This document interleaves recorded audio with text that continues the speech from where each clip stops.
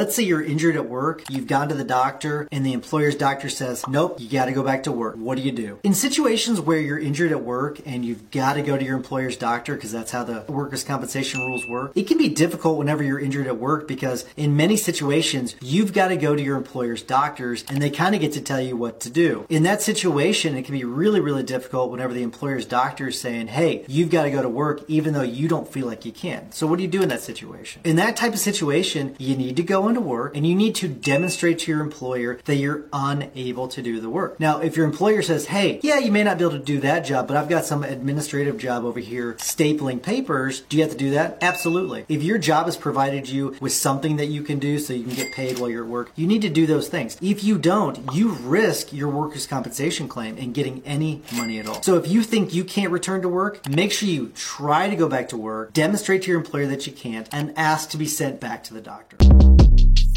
Shortcast Club.